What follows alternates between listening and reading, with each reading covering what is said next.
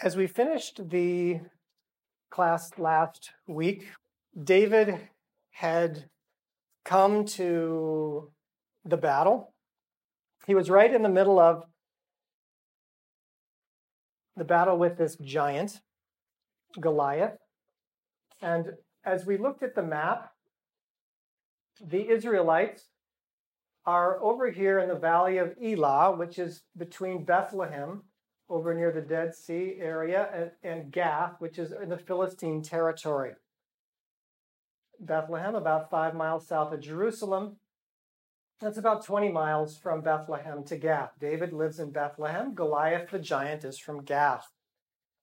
So they're meeting in the valley of Elah, which is sort of between the two, more toward the side of the Philistine territory. I had discussed one of my theories about how David killed a lion and a bear. Now, there are many theories about how this happened, and it ends up with the scriptures being fairly cryptic. We have to come up with what I would say the best fit. We have to come up with what is the best fit. We have a story of Samson killing a lion with his bare hands. Clearly a supernatural event. Then we have Daniel in the lion's den. God closes the mouth, sends an angel to close the mouth of the lions. And then we have David, who tells King Saul, "I've killed a lion and a bear. He turned on me, I struck him and killed him. And he saved me from the paw of the lion and the paw of the bear." And I described to you what I thought had happened. And that is that David actually killed a lion and a bear using his sling and his stone. Now, when we talk about how things happened, even when we talk about how David is going to kill Goliath, the fact that things happen in a natural method with God's help versus a miracle, we have to, in our minds, be okay with either one. The parting of the Red Sea, clearly a miracle. It goes against nature, against gravity. And many of these things happened in the scriptures. The winning of a battle, we would call it a miracle. Even if your sports team wins, sometimes we'll say that's a miracle. But it happened through natural means. And so we need to separate those a bit in our minds, but be open to the fact that God is directing everything. And part of what I want to communicate today is looking at if David actually killed the lion and a bear using his sling, this lions are lightning fast, is charging at him very quickly. The timing involved and trying to get your stone and your sling between the lion's paws so that you can break his jaw so he can't open his mouth. I would call that God-inspired, if not miraculous. Now, it happened through normal means. You could say just a lucky shot. But the momentum of that lion, and especially the momentum of a bear, means that even after you hit him with a stone, probably his paws are going to be on either side of you. Which would make sense why David said, "The Lord saved me from the paw of the lion and the paw of the bear." They were right there next to him.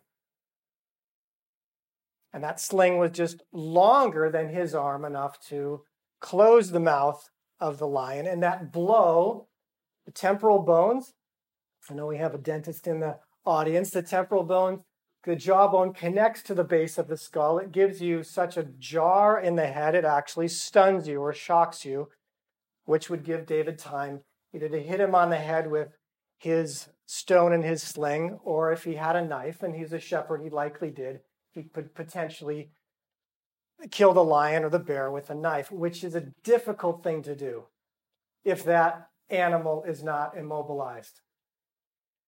So we're looking at something that we are going to say is God directed or ordained. But somebody might say, that was just a coincidence. Just as with Lucky Shot with the stone killing the giant. And the first pause I want to take today is for you to think about how you categorize events in your own life. You pray about something, you really want it to happen, and sure enough, it happens. But after it happens, there's a tendency to think, was that just coincidence? Was that just a lucky, as our vernacular would say? I remember being in surgery, and I was in Africa, and things were not going well with my case. And I was getting more and more frustrated, more and more angry. And I was in Africa, so I would assume God was supposed to be helping me. I'm doing mission work in Africa, and that qualifies as the kind of person that you would imagine God would help. And I was getting angry because it didn't appear that God was helping me. I couldn't get the things to work in the operating room. The lady was on the verge of death.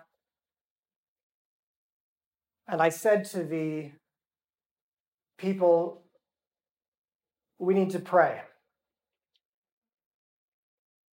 Now, it's hard to pray. It's hard to stop and pray when you're frustrated, when you're fearful.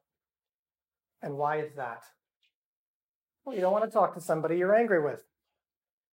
If you're irritated that you believe God is supposed to be helping you, it's very difficult to stop and pause and pray. You just want to do it yourself. It's like a child having a tantrum. You just want to, I'll just do it. So to stop and to pray takes a bit of humility, which is hard to find when you are irritated, when you believe that God should be helping you, that you have this unspoken agreement that since you're doing good things for these people, God should be helping you, even without you asking. In other words, it's not relational. You should be just bestowed with the ability to get done what you want done as long as you consider it something good. So we stopped and we prayed. We couldn't get we didn't have the tools to get the bone off the head. And after we prayed, the assistant I was working with started looking around because all the tools had broken that we had. We didn't have the tools, and the bone is very thick if you ever try to drill through the bone. So he ended up finding some things in the sterile toolbox, and we were able to put them together and actually use this. It took us another 30 minutes, but we were able to saw through the bone and get this bone off. We were able to help this woman. And there was a moment there when the bone came off, and I was so excited about continuing with the surgery. And something in my mind, and I will call this the Spirit of God, said, why don't you stop and give thanks? You asked for something and you received it. And in my mind, lightning fast, well, yeah, but those tools were in the box. Maybe it wasn't such a big deal as I thought it was. An hour. It's funny how that works. How your mind starts playing tricks on you. Like, well, I'm busy now. We got to finish this operation. And I think it takes humility. I think it takes purpose. It takes intentionality that I said, no, let's stop. We prayed for something and God answered. So I stopped and I thanked him. God, thank you. We prayed. We couldn't get the bone off an hour ago and you helped us to do this, we want to stop and thank you. That's what I'm talking about here. When we talk about things in the Bible, we have the miraculous, and then we have the God helping you to do what he wants you to do. It's easy to call it a coincidence. And it's up to you to decide whether or not it was a coincidence. If you decide that it was a coincidence and that God probably wasn't involved, it is not going to help your relationship with God. It's not going to strengthen it. If you want a stronger relationship with God, if you pray about something and it happens, it's a good idea to stop and to give thanks for that. Most of us go right on to the next thing that we need from him. We just said, oh, well, that was good. Well, let me ask for something else. What we're trying to do in this class is trying to build relationship. We're trying to build what's called, in parent-child terminology, attachment. That you can count on God that he has your back. For most of us, driven by our fears and anxieties, just from our physiology, we would assume God really doesn't have our back. That's how we act. It's untrue. He's proven it time after time that it's untrue, but nonetheless, that is how we respond to life. Through not only education, through educating ourselves, reading the scriptures, talking about these stories, but we have to go beyond knowing more. We have to make it part of our experience. And to make it part of your experience, you ask God for something, and then you talk to him about it, and then you thank him when it comes. Or if it didn't work out the way you wanted, you talk to him more about it. Why was that? What are you trying to show me? Is there a message in this for me? Because we always want to be communicating, treating God like a good father. One of the problems is many of us didn't have a good father. And so we struggle a bit with someone who wants to be with us, who wants to show us compassion, who wants to comfort us. I want to pause right now, and I want you to think about, I'm going to give you about a minute. I want you to think about where you saw God this week in your life. It can be something you prayed for that was answered. It can be in a sunset. It can be in a relationship. I want you to think about where you saw God present. And I want you to spend some time thanking him for that. So I'm going to give you 30 seconds or a minute to think about your God sightings this week, where you saw God. And I want us to be working on this, to cultivate this in our lives in this class. We're getting used to seeing God regularly. Oh, that was him. If you're not sure it was, you can have a little discussion with him, but I would give him the benefit of the doubt. It's interesting to me, most of us maybe haven't thought about David killing a lion and a bear.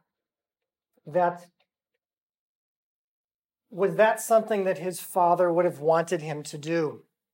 Was that a wise thing to do? Would Dad have said, if a lion takes the sheep, I want you to go after it no matter what and get the sheep back? Probably not. Most fathers would probably say, son, look, if he takes a sheep, don't put your life in jeopardy. Which brings me to a very interesting verse in John chapter 10, verse 11. I am the good shepherd. The good shepherd lays down his life for his sheep. Jesus, one of the names of Jesus is the Son of God. Joseph? David. The Messiah is the son of David. So we are connecting this. He's all of those things. He's the son of God. He's the son of man. He's in the scripture, it does say he is the supposed son of Joseph. And it also says that he was the son of David is one of his titles. And I found that very interesting. I had never connected those two things. Here's David laying down his life, basically putting his life in jeopardy on more than one occasion. And Jesus says, I will do the same. I will do the same. I want to go now to Numbers chapter 13. And in verse 25, we're talking about giants. Israel had faced giants before.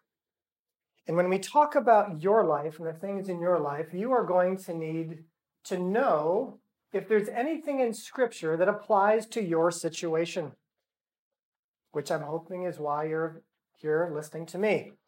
You are interested in finding things in the Scripture, not just because it's entertaining, but it's going to eventually apply to your situation. You're going to be able to use it in the future. It's going to help build your faith, build your trust, and make you the man or the woman that God destined you to be, designed you to be. And the only way to do that is to know the Scriptures well enough to know what applies to you so that you can use it. The whole army of Israel was dismayed, was fearful, was shaking. No one would do anything because there was a giant. But no one was asking the question, has Israel faced giants before? The answer is yes. So let's go and improve our memories as if we were there in the army of Israel so that we can take a look at the giants in our lives. I'm in verse 25 of Numbers 13. I'm reading from the ESV. At the end of 40 days, they returned from spying out the land. And they came to Moses and to all the congregation of the people of Israel in the wilderness. Verse 27, they told him, we came to the land which you sent us. It flows with milk and honey, and this is its fruit. They were carrying a cluster of grapes between two poles. This was this gigantic cluster of grapes. However, verse 28, the people who dwell in the land are strong, and the cities are fortified and large. And besides, we saw the descendants of Anak there. Descendants of Anak were the giants. Verse 30, but Caleb quieted the people before Moses. Let us go up at once and occupy it, for we are well able to overcome it. Then the men who had gone up with him said, we are not able to go up against the people. They are stronger than we are. So they brought the people of Israel a bad report. I want you to remember that. They brought the people of Israel a bad report of the land that they had spied out, saying the land, though which we have gone to spy it out, is a land that devours its inhabitants. And all the people we saw in it are of great height. Do you notice how there was just an exaggeration? They saw the descendants of Anak there, and now all the people are of great height. There were just a few. This is called emotional contagion. Contagious emotions, and fear does this. Fear, panic spreads. But so does joy and confidence. 10 of the spies had this fear, absolute fear, and it spreads through the people. But they're also embellishing. And now here we go. And there we saw the Nephilim, the sons of Anak who come from the Nephilim. And we seemed to ourselves like grasshoppers, and so we seemed to them.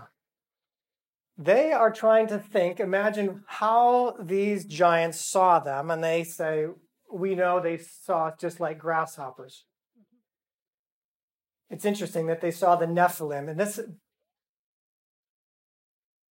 it's sort of a legendary. It's like we saw the Loch Ness Monster. We saw the Sasquatch. We saw Bigfoot there. This is the Nephilim. There was no DNA testing they were doing. They don't know who. They just saw some very tall people and said, "There they are. There's no way we can win." Well, that is a problem. Starting in chapter 14 of Numbers, then all the congregation raised up a loud cry, and the people wept that night. And all the people of Israel grumbled against Moses and Aaron. The whole congregation said to them, "Would that we had died in the land of Egypt, or would that we had died in the wilderness. Why is the Lord bringing us into this land to fall by the sword? Our wives and our little ones will become a prey. Would it not be better for us to go back to Egypt?" And they said to one another, "Let us choose a leader and go back to Egypt." You see how it's getting worse and worse and worse. Moses and Aaron fall on their faces and they say, "Look, the land," verse 7 of 14, "the land which we passed through, it's an exceedingly good land. If the Lord delights in us, he will bring us into this land and give it to us, the land that flows with milk and honey. Only do not rebel against the Lord. Do not fear the people of the land, for they are bread for us." You see how Joshua and Caleb saw the people of the land? Basically, we're going to feed on them. We're not grasshoppers. All this is happening in the mind. How do you see things? How do you see what's in front of you? And we're learning a very important lesson here. Their protection is removed from them, and the Lord is with us. Do not fear them. They're speaking truth, pure truth to the people. And all the congregation said to stone them with stones. They have to get the truth speakers to stop because it's making them feel guilty. But the glory of the Lord appeared at the tent of meeting to all the people of Israel. So the glory of the Lord then shows up. Well, most of you know the story.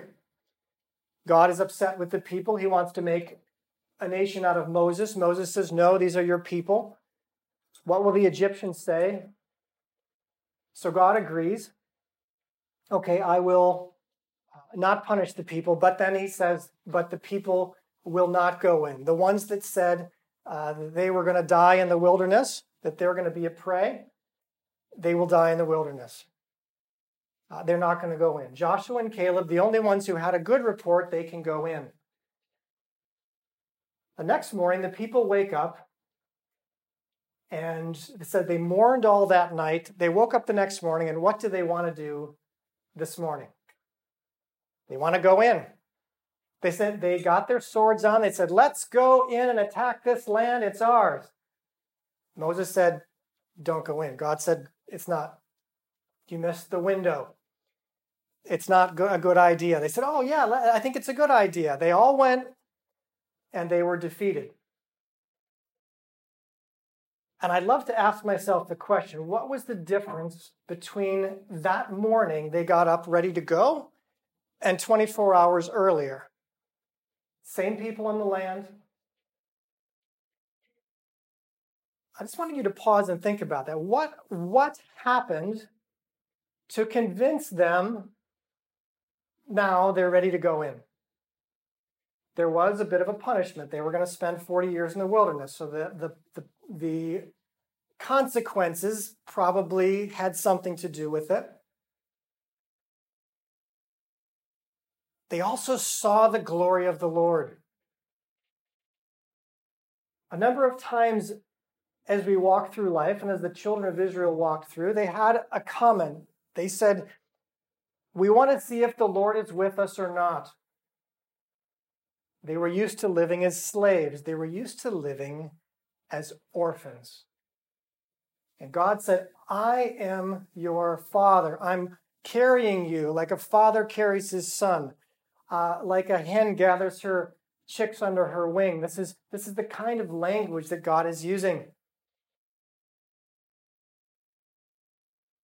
When the Israelites don't want to go in, they have forgotten that God is with them.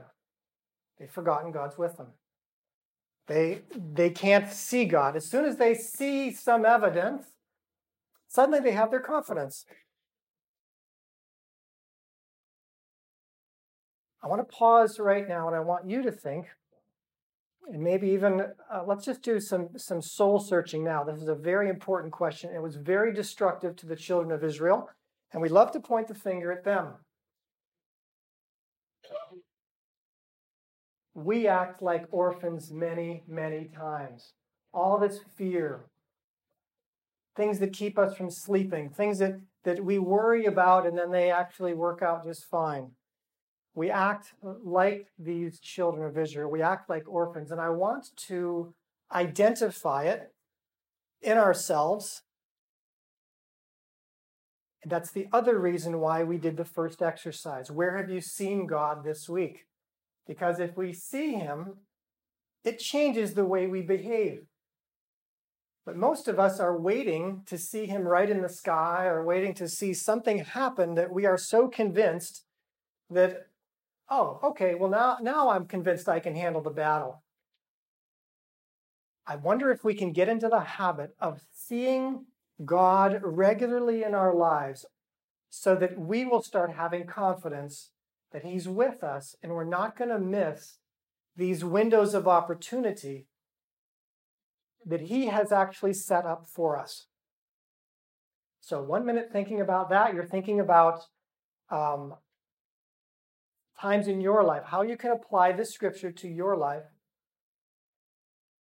Is he with you? The evidence that he's with you and the giants that you're facing at this point, because they actually did come into the land. If we fast forward, they did defeat the giants in the land. They find out when they get to Jericho that the people of Jericho were afraid of them. They've been waiting 40 years shivering because they were afraid of the children of Israel. It was not going to be a problem. It's only a problem in our minds. And the more we fill our minds with these stories and we remind ourselves what God has done for us recently. Now, he parted the Red Sea for them, but that was a while ago. But we need to regularly remember the Red Seas that he's parted for you and the times when you were sick, when you got better, the times when you had some financial issues and they resolved. These are the things we need to focus on when we're in a crisis, when we're facing a giant. We have to go back and look at those stones of remembrance, they're called in the scripture, stones of remembrance. So let's take a minute now and just silence with yourselves, and then we're going to discuss it.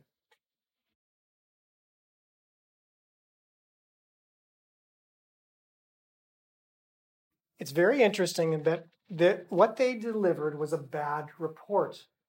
If we look at that, what they told, you could say, I'm just being honest. They really just told what they saw.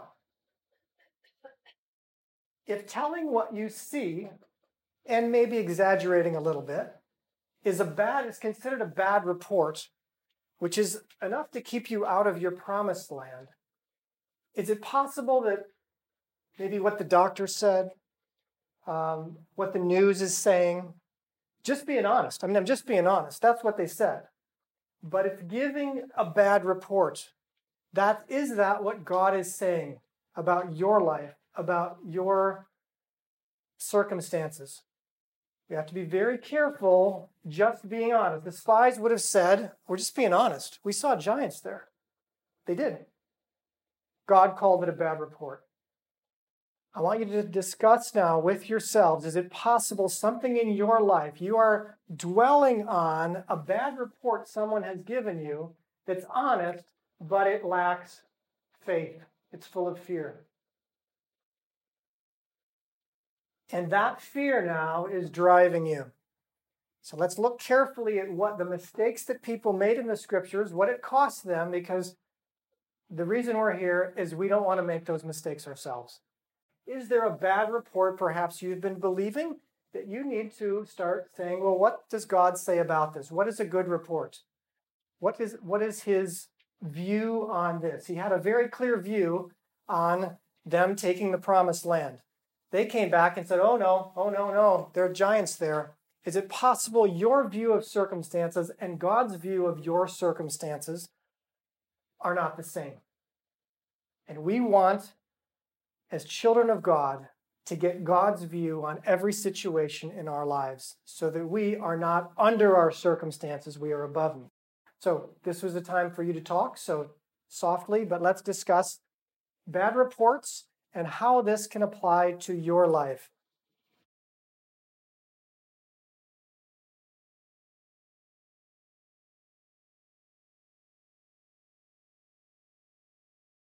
At the climax of the story with David in the field, Goliath has seen him. And I want to try to finish the passage. The giant Goliath is cursing David. And he gets even more angry when he sees basically a young boy running out to him. He says, am I a dog that you send me sticks? Because he sees a stick in David's hand. When the Philistine arose and came and drew near to meet David, David ran quickly toward the battle line to meet the Philistine.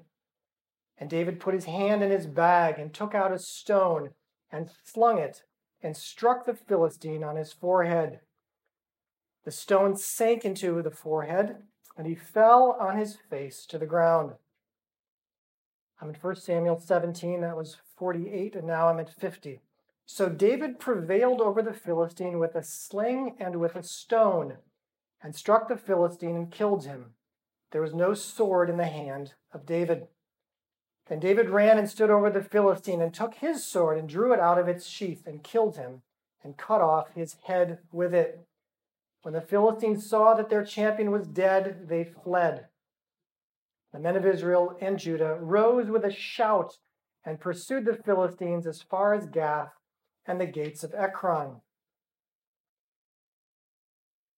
There it is. We would say a miraculous shot or a God-guided shot. But it's interesting to me that as we read about Goliath, the first thing that we hear about Goliath is he has a helmet of bronze. And so as I read these scriptures, I'm thinking, whoa, I didn't hear anything about the stone, a big noise when the stone bounced off his helmet. I looked on the internet, I welcome you to find what helmets of bronze look like. And this, something like this was about a few hundred years later is what we find. But every helmet of bronze I found covers the forehead. So I'm thinking to myself, what was going on here?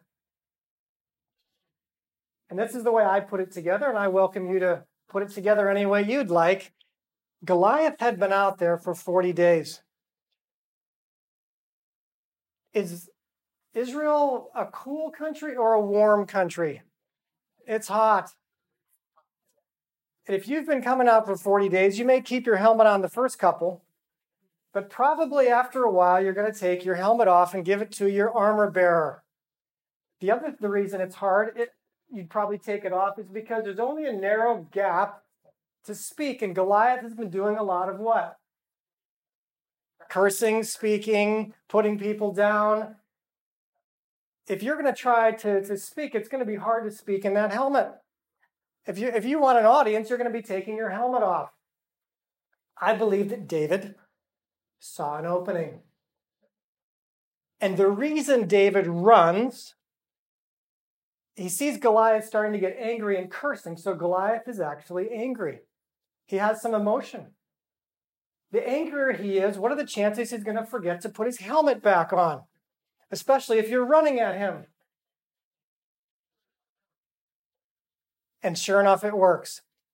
The reason he's moving forward and he falls on his face is because Goliath is actually moving forward. If you hit somebody with one of these rocks, By the way, they're about the size of a billiard ball, a pool cue, is what these rocks look like that David was throwing.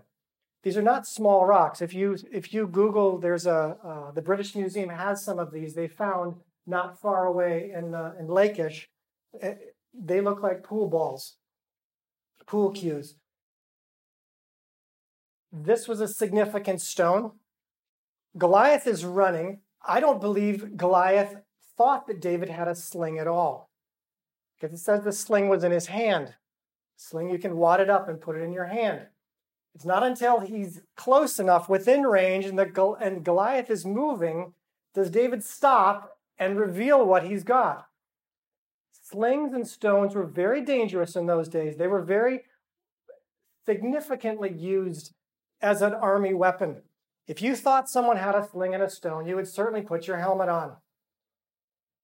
I don't believe that the giant saw that he had a sling and a stone. And besides, as the giant is moving, is he moving quietly, or is there a lot of noise when the giant moves?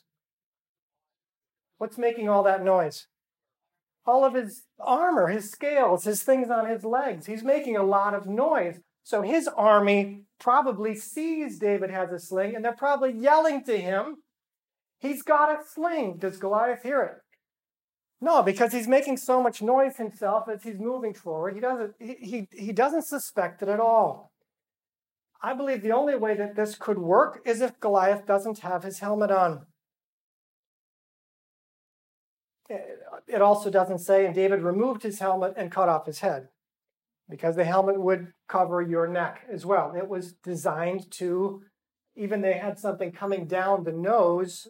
Why? Because this is wartime. You have battle axes, you have stones, you have arrows. You are trying to protect yourself.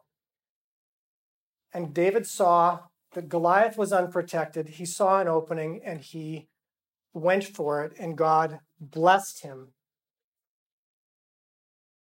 And with that, I think we will conclude the class. Lord, thank you for everyone who's come today. And we pray that the giants in our life, you are going to defeat them for us, but even more significantly through us, with us. We are going to give a good report. We're going to put your words on our lips. We are not going to allow the curses of the enemy to affect us this week. In Jesus' name, amen.